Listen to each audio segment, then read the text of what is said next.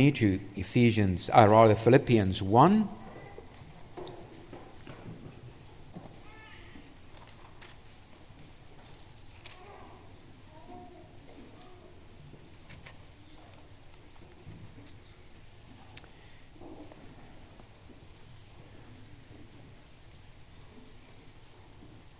And let us start reading there from verse 12 to the end of the chapter. Hear the word of God, Philippians 1 verse 12.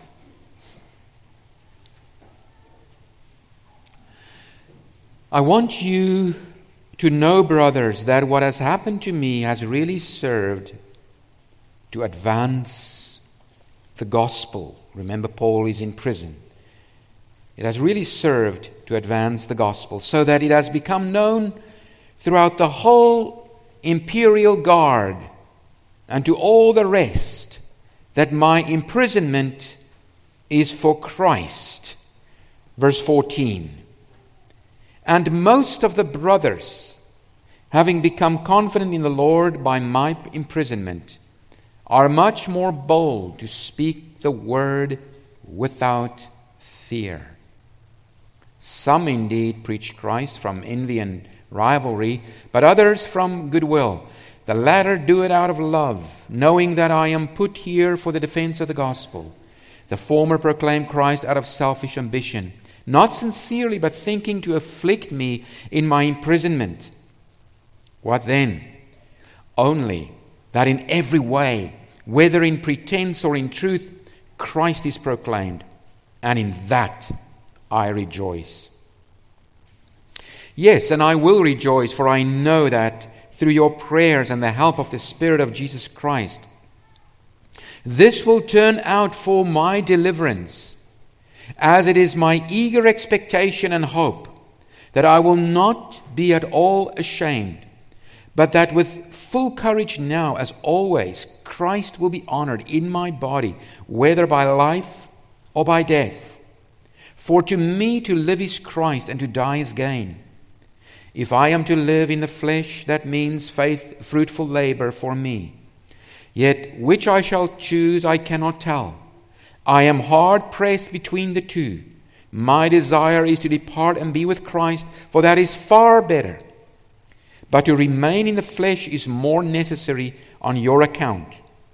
Convinced of this, I know that I will remain and continue with you all, for your prayers and joy in the faith, so that in me you may have ample cause to glory in Christ Jesus, because of my coming to you again.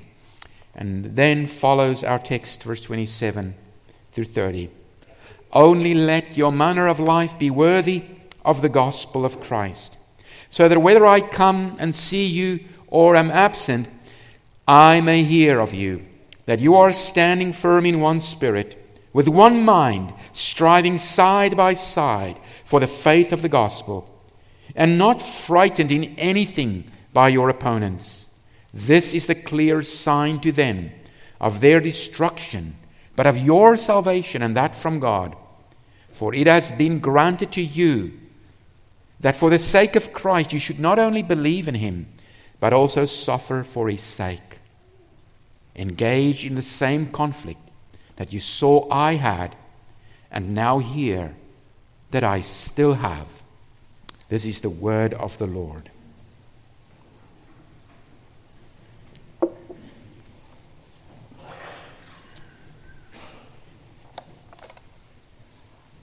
Congregation of our Lord and Savior, what is the most important thing in your life? We don't often reflect on that anymore. We should.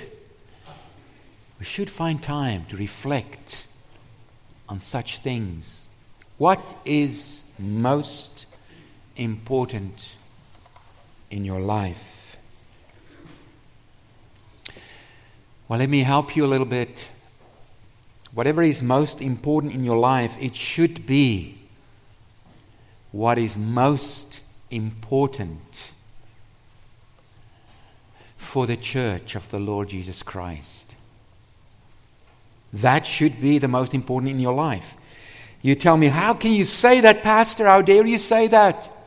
My life is mine. Well, I can say it because that is what Paul is saying here through the Holy Spirit.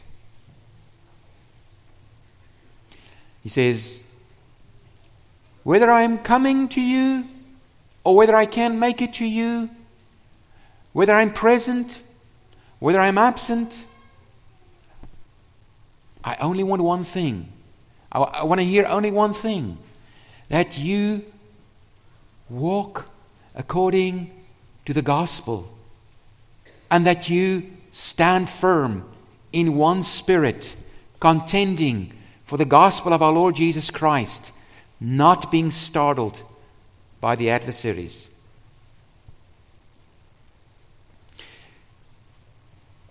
I think you will agree with me. If he says, whether I'm there, whether I'm not there, whether I'm coming, where I can make it, whatever, this is what I want for you. Then that must be most important. And so it should be also the most important thing for us individually. Paul saw himself as a mid-ranking officer on the battlefield on a foggy day, rallying the troops in a cosmic battle between good and evil.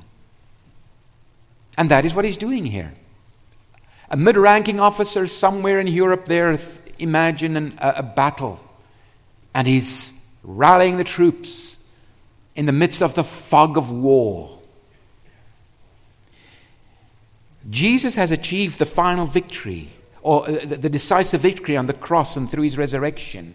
But we are still involved in a struggle until he has subdued, that is our Lord, all his enemies unto his feet, until he will come with power. Until that day, if you look at the last verse of what we've read, we are all involved in a conflict. We don't like conflict, do we? Well, whether you want to know it or not, if you're a Christian, you are called to a conflict. The other word you can use there is struggle. We are in a struggle until he comes. And now Paul is calling upon the church in Ephesus to take their stand against the dark, sinister powers of evil that are at work. We are the children of light. All those that are in Christ Jesus are the children of light, and we are locked in battle with the forces of evil. And so Paul is only shouting out the commands of the supreme commander. That's all he's doing.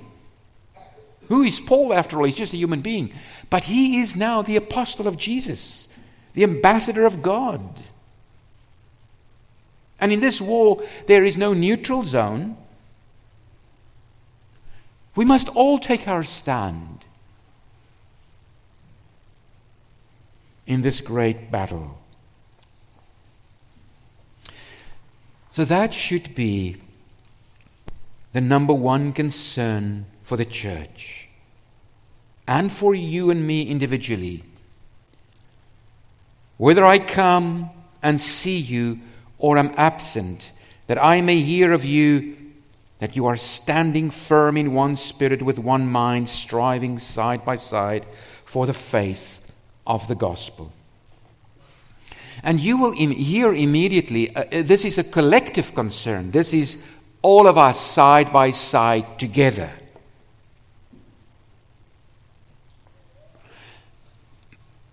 There has been an unhealthy emphasis in Protestantism and evangelicalism for many, many years on the individual. Individual is important, by the way. You cannot stand side by side as one together if you are not individually truly saved by the grace of God in Jesus. Because if you are not saved, the gospel will not be precious to you and you will not stand with everyone else. And yet that does not mean we stick with the individual.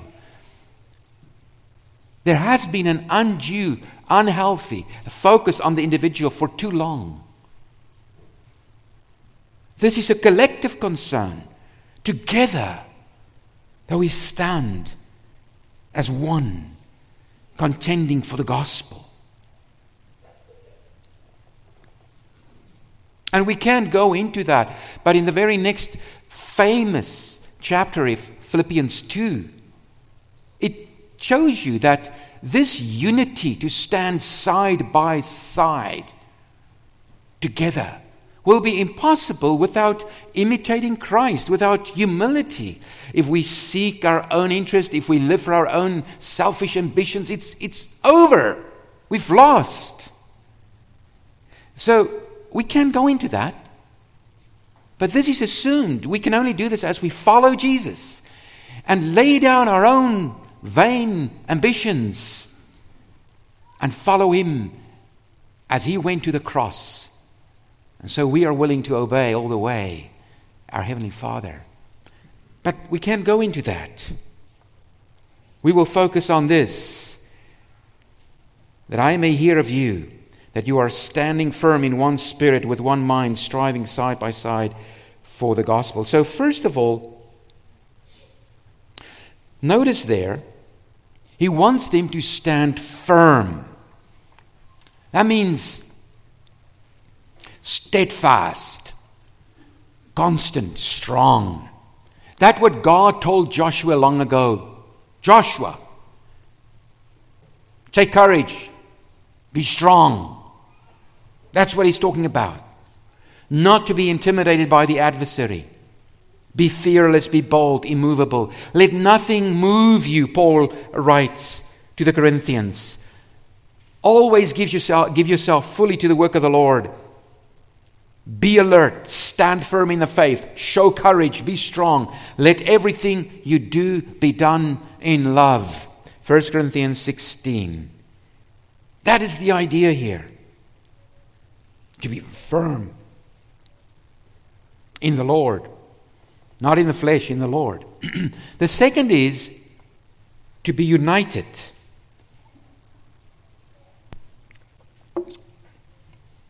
To be united. He speaks of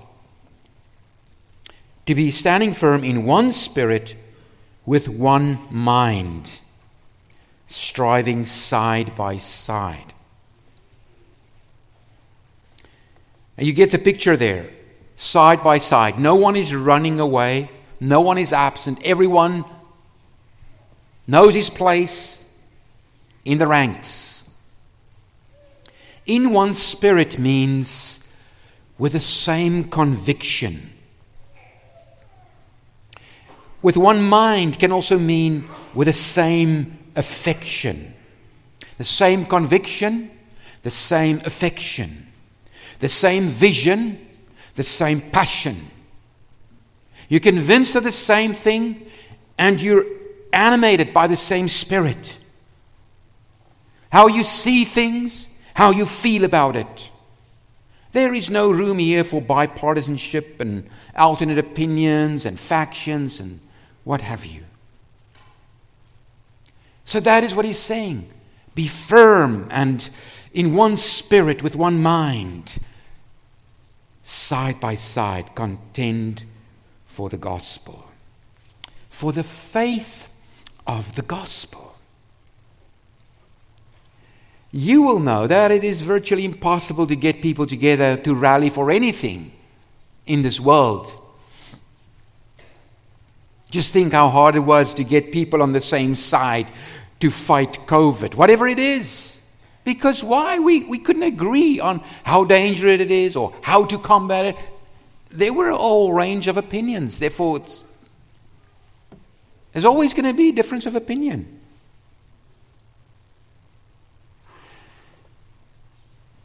But in the gospel, there is no room for difference of opinion.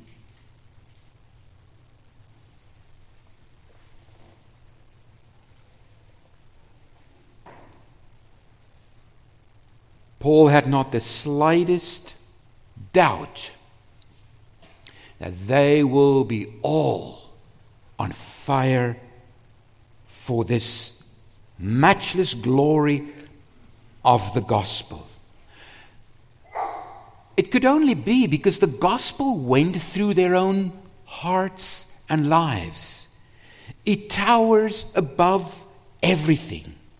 It is the one thing that must get us all on the same side. For good reason. And the Philippians, I can assure you, had no doubt what the gospel was.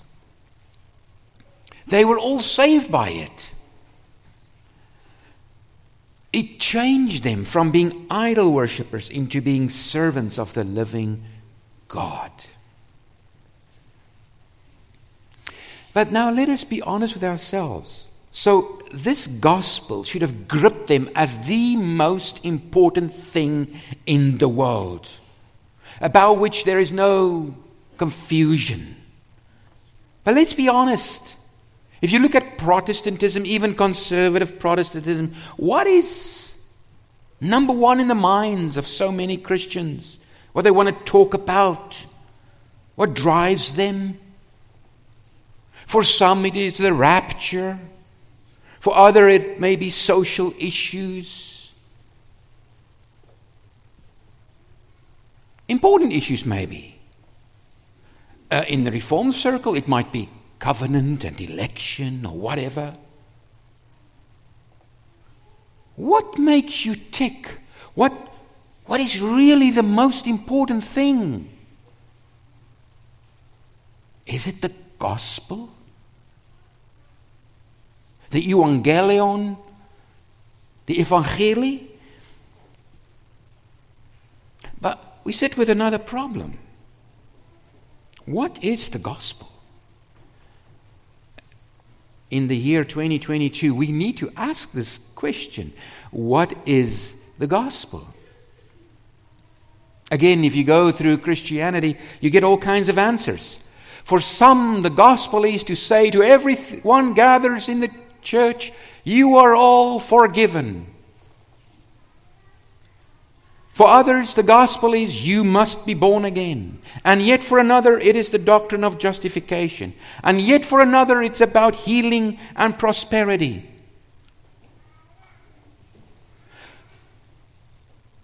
What is the gospel? I can assure you that the Philippians had no doubt as to what the gospel was. And we must sort this out within our own ranks as Christians, because the enemy is at the gate.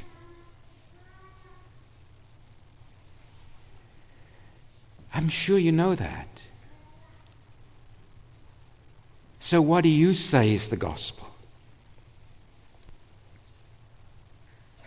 Where shall we go to find out what is the gospel? Young people, can you answer that question? Shall we go to Spurgeon, to Billy Graham, to Martin Luther, or maybe to Beth Moore, Joel Osteen? Where shall you go to find out what is the gospel? You can only go to one place, and that is to Jesus and the apostles. It says the Gospel of Matthew, the Gospel of John, the Gospel of Luke, the Gospel of Mark. That's the correct way. It's one gospel. According to Mark, Luke, Matthew, and John. That means when the early Christians took that scroll, they said, this is the gospel. And when you read through the Acts of the Apostles and you read what they preached, that is exactly what they preached. If you read Acts 10, when Peter first proclaimed the gospel to Cornelius in his house, he said, Cornelius, you know what happened these days among the Jews? How Jesus of Nazareth was baptized, and he began preaching, and he went around doing good to all, delivering people from demons, healing the sick, opened the eyes of the blind. And how our leaders took him and nailed him to a cross. And how God raised him from the dead. and how he said that he is the one through whom God will judge the living and the dead, and that whosoever repent and believes in him will be forgiven and have eternal life. In other words, the gospel is the incarnation, the promise of the prophets fulfilled in Jesus Christ.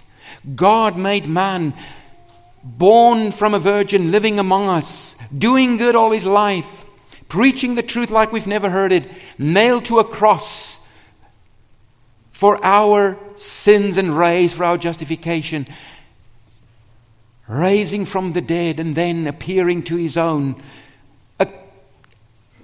received up in glory and sending out his apostles, go preach and tell them the Son of Man had to suffer so that this gospel may be proclaimed to all nations, that forgiveness of sins may be proclaimed to all who repent and turn and trust in me. That's in a nutshell the gospel. It's really very odd. And you hear it sometimes and people say, where is the gospel in Matthew? What are you busy with? Seeking the gospel in Matthew? Matthew is the gospel. We must be excited about the incarnation, the work and the sacrifice and the resurrection, the victory of our Lord, and the implications. Repent and believe, and you have eternal life, or resist it, and you are condemned. That is the gospel. And that gospel must be proclaimed to all nations. And then he will come back. And he will judge you and me and all the nations according to this gospel. The wonderful thing is, if you read Acts 10, is that we know the judge. You know what a wonderful thing is when you go to court and you know the judge intimately and he knows your case? You have nothing to fear of him. That is the wonder of reconciliation. If he saved us through his death while we were enemies, when we were the ungodly, how much more shall he save us through his life when he comes, now that we have been reconciled? And so for this gospel, we must stand side by side in one spirit, with one mind, proclaiming and defending it, not being intimidated in any way. Not being intimidated in any way by the enemy, the adversary. The word here, not being intimidated, means not being startled. It's like horses on the day of battle being startled by something unexpected. I felt it the hard way one day. I experienced it when I sat on a horse as a teenager, and the horse was startled, just ran away, and I fell down on the ground. You know what a horse can do when it is startled, frightened, not being startled by the enemy. The Spirit can make us strong when we are united in our conviction and passion. And therefore we must pray for the spirit of love and power and a sound mind to do that.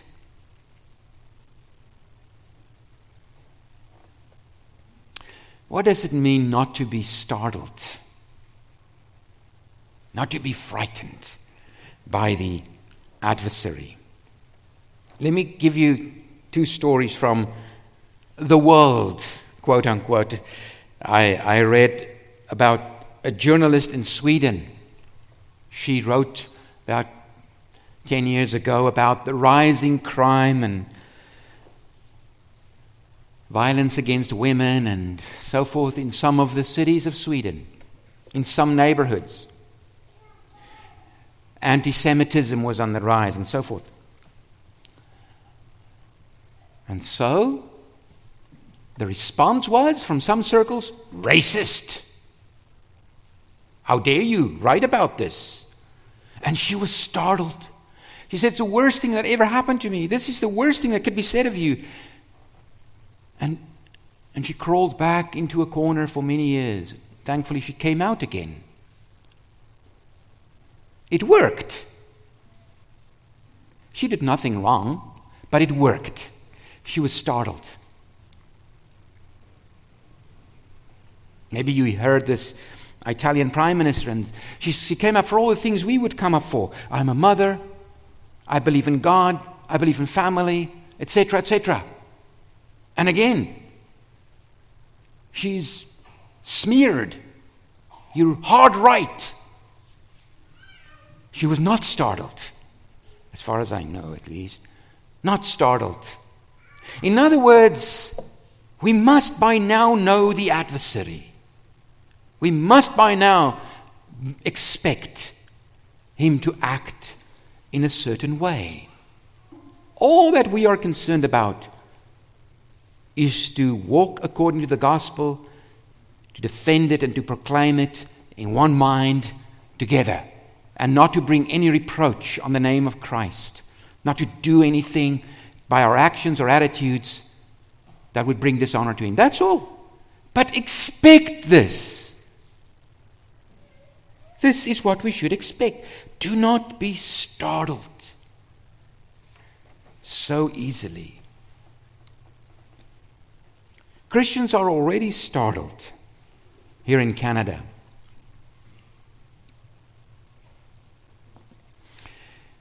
If we talk with Catholics or Jehovah's Witnesses or Hindus, we're not afraid to engage with what they believe and ask them questions and challenge them. But when we talk to Muslims, we're so afraid. We're already startled. Do not be startled. Do not fear. God has not given us a spirit of fear, but of power and love and of a sound mind. Yes, we mustn't do stupid things, burning Qurans or smashing images of Mary. That's nonsense. We don't do those things. But woe to us if we cower in fear, afraid of proclaiming and defending the truth of the gospel. Then we are like the sons of Ephraim who turned away in the day of battle. Psalm 78, the men of Ephraim, though armed with bows, turned back in the day of battle. And you know why? Read the psalm. Their hearts were not loyal to God. They have forgotten his covenant. They have forgotten his marvelous works. And they have no longer lived according to his law. That's why they were so cowardly. Do not be startled. What does it mean not to be startled? Shall we hurl back insults? Shall we be sarcastic? Shall we call them names? Never. It means to keep a cool head and to say it even better next time and bolder. To be joyfully fearless. That is the thing you read about all through Acts of the Apostles, the gift of the Holy Spirit, to be bold and fearless. Because we are, at least I speak of myself, by nature timid and afraid of conflict. And it also means that when one comes out for the truth of Jesus and his word, that the others don't hide in the shadows. We got to stand together.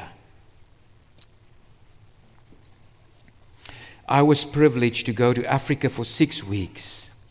Came back a month ago. I met amazing folks and saw amazing things. And I came back with this conviction, having visited 3 countries, slept in 14 beds, I counted it, boarded 10 planes. I came back with one conviction, that one thing is needed in the West among Christians now. One thing will carry us through. Forget about everything else, though they may be important, seminars and books and whatever, what have you, all great. But one thing is needed now, which only God can give us. You find it, by the way, all through the book of Acts. I saw it there in Africa among Christians. I tasted it and I long for it. It is contagious. It is wonderful. You know what it is?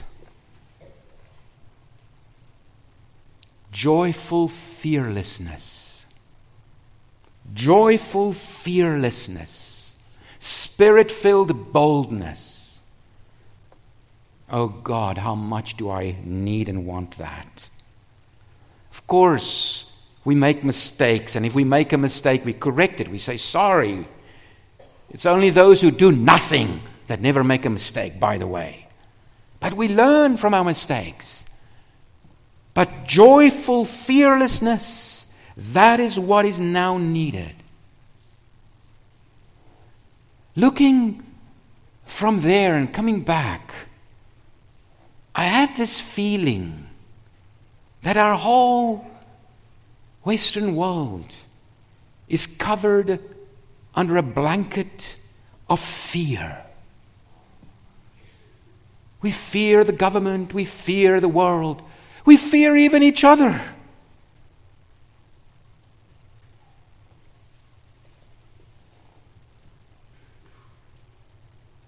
We shall never win if we are gripped by fear. Have you ever read Joshua 1, 2, 3? Chapter 1, do not fear. Be courageous. Chapter 2, Rahab and Jericho. Jericho is gripped with fear. Their hearts are melting. The battle between good and evil will be won here. Right here.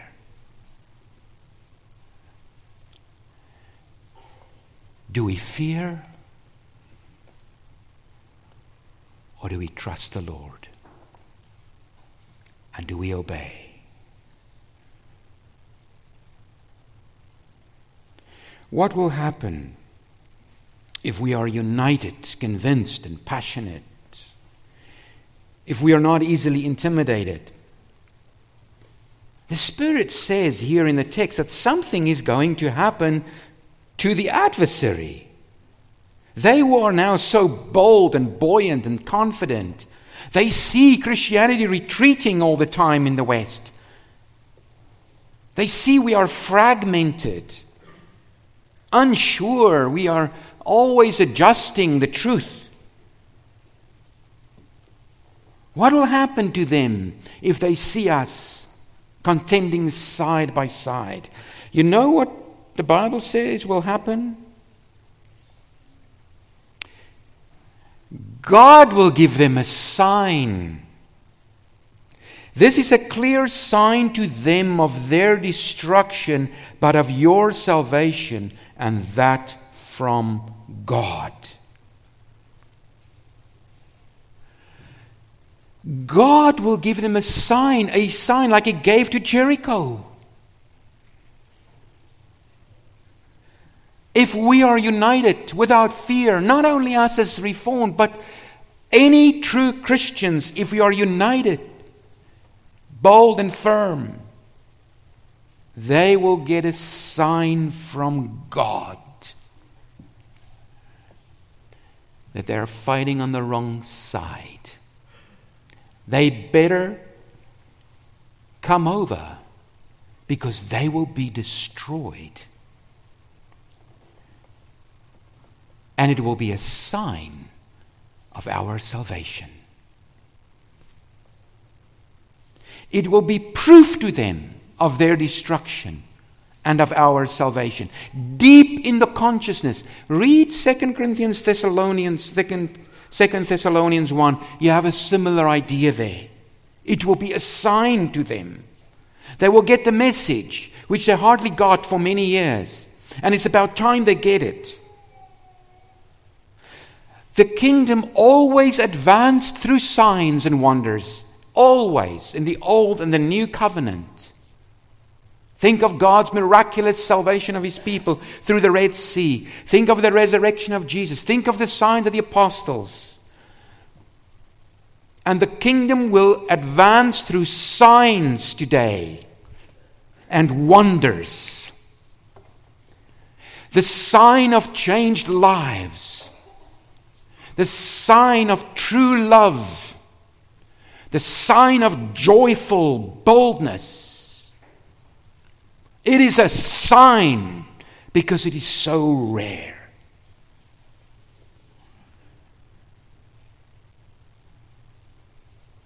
You see, when they witness this unity and strength in the gospel, it will speak to them at a level where no human argument can go.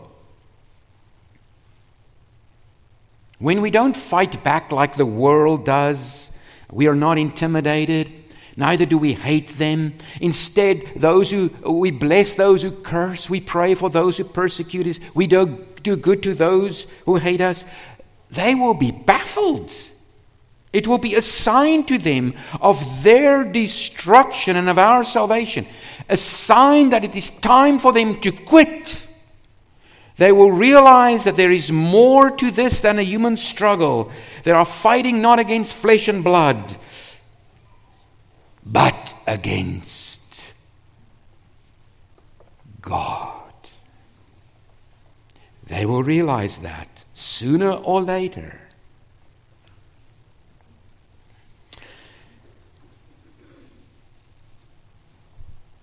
A friend of mine with whom I traveled and preached there in the Transkei of South Africa.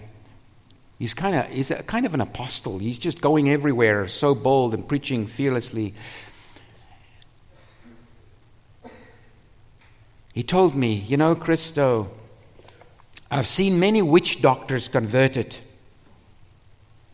But do you know that these witch doctors, even before they know Christ, have more fear of our God than we Christians in the West have of our God?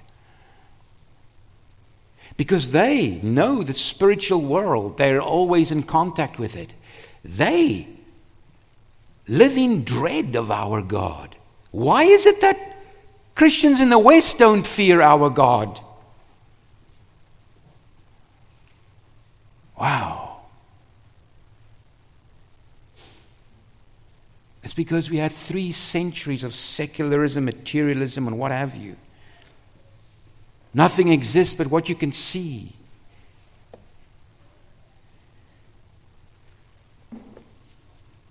People will again realize that this is a spiritual world if the church, by God's grace, lives up to this challenge. The Spirit says something will happen to them in our adversaries. A sign will appear to them.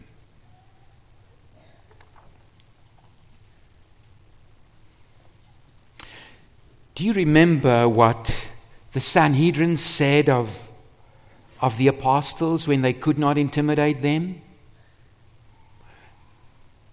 They realized that these men have been with Jesus. When they stoned Stephen, they saw that his face was shining like an angel. And Peter wrote, if you are insulted because of the name of Christ, you are blessed, for the Spirit of the glory, the Spirit of glory and of God rests on you. Do not be ashamed. You see, fear works with everyone. It works with everyone, with presidents in power, with common folk. And when they see fear doesn't work with these folks, they're not afraid. Oh yes, like the early church, we gather in the upper room and we pray, Lord, you hear their threats. Yeah, we have our moments, but we go to the Lord in prayer. But these folks don't panic, and neither do they hate us. Neither do they complain like everyone else. They're just coming back again and again, and their ranks are just growing. They are persevering. What's going on here? Like in 2011, when the Muslim Brotherhood took over a brief while in Egypt, they burned down churches, killed Christians. What did the Christians do? Coptic Christians, they stood in one of those churches. It was burned down, ancient church, and they sang hymns to the praise of God, praying for their enemies. Man, that is a powerful sign. They will begin to get it. They are not fighting against mere people. This is not just another religion. Could it be that there is a God and that He is on their side? And so Paul wrote to the Thessalonians,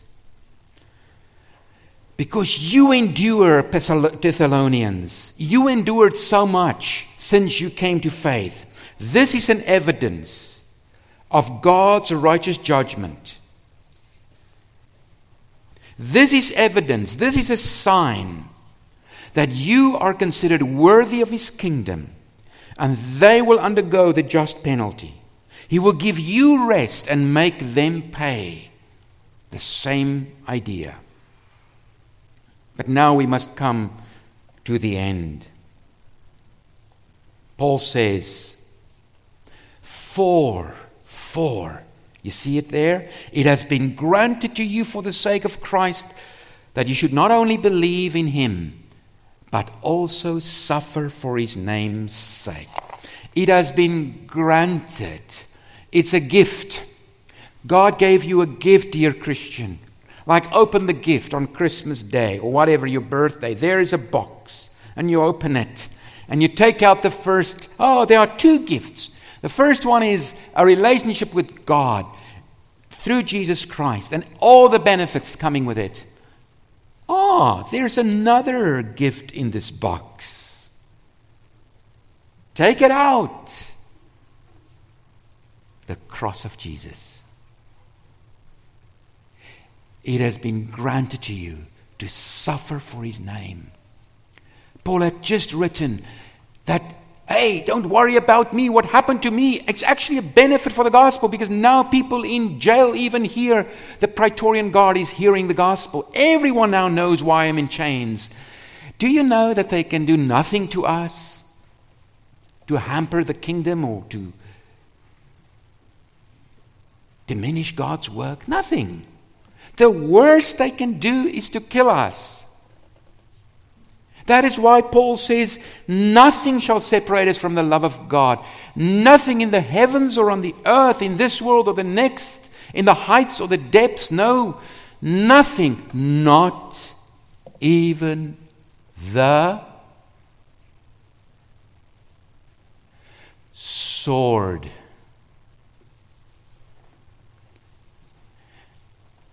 Ten days ago, 30 Christians were beheaded near Lake Kivu in the eastern Congo. 30. My friend with whom I visited there and preached to many, many Muslim background believers, I was there, very close, sent me some videos. I do not have the guts to look at some of them. What shall separate you from the love of Christ? The sword? They can only kill us once. Only once. And what they do then is they put you in the arms of Jesus.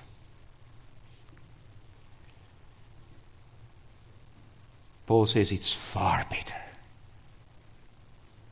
far better to be raised in the last day in glory. We have nothing to fear. Therefore, Paul says, it has been given to you not only to believe, but also to suffer for him. I said I was blessed in South Africa. I mean in Africa, not only South Africa. When I saw the boldness of these folks, and persecution is a reality out there. And I sat and drank coffee with a friend and colleague of many, many years. And he tells me, I want to suffer for the Lord. What do you mean? He says, Christo, I've had a good life for so long, but this is a reality I've never experienced. Another friend says, I'm okay. If we must suffer for him, that's fine. My friend takes me to one of the most dangerous parts of South Africa in terms of crime. And he goes into a neighborhood when the sun is setting. I thought, wow, I would never dare to go there. And he is so carefree. He opens his truck, a nice Toyota truck, which is definitely an item they would like to have. Opens his truck, takes out all his stuff. We're going to teach a group of Christians tonight about the Holy Spirit. Christo, will you do the teaching? And I'm just looking around. The sun is setting. No fear. And then we go into that little shack with 30 people, and the lights go out. Now it's even dark. And I have to talk not only about the Holy Spirit, but warn them about Islam. And there are mosques. And you know what? The amazing thing, I had no fear. This was another state of being. It's not me. I'm not like that. Where is the fear? God took it away. I was in His will, don't go walking around there for nothing. He took it away. I thought, wow. And we joyfully proclaimed the gospel, using the very verse that the Muslims abuse in John 16:17 to say that the Holy Spirit, the promise is not of the Holy Spirit but of Muhammad. And we had a wonderful evening. The lights go out. I had to preach by a candle. And I say, this is of the Lord, because He knows how timid I am. And in Uganda, they are coming. In the region I visited, in that region, 16,000 Muslim background believers, and they're still coming. And they are persecuted. And so, my dear friends, the most important thing now is to stand firm in one spirit with one mind, contending together side by side for the gospel. Because our citizenship is in heaven, from where we eagerly await our Savior, our Lord Jesus Christ. He will come from there, and He will transform our humble bodies into the likeness of His glorious body, by means of that power by which He is able to subdue all things to Himself. We are here because of the hope of the resurrection. That's why we have no fear. Therefore, rejoice in the Lord always. Again, I say rejoice. Let everyone see your gentleness, for the Lord is coming.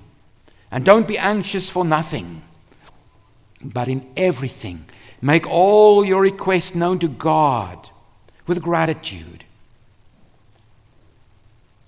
And He will answer you, and He will watch over you, and He will grant you a peace that surpasses all understanding, and will guard your hearts and minds in Christ Jesus. May God bless you by heeding the Spirit speaking through Christ's apostle. Amen. Come, let us sing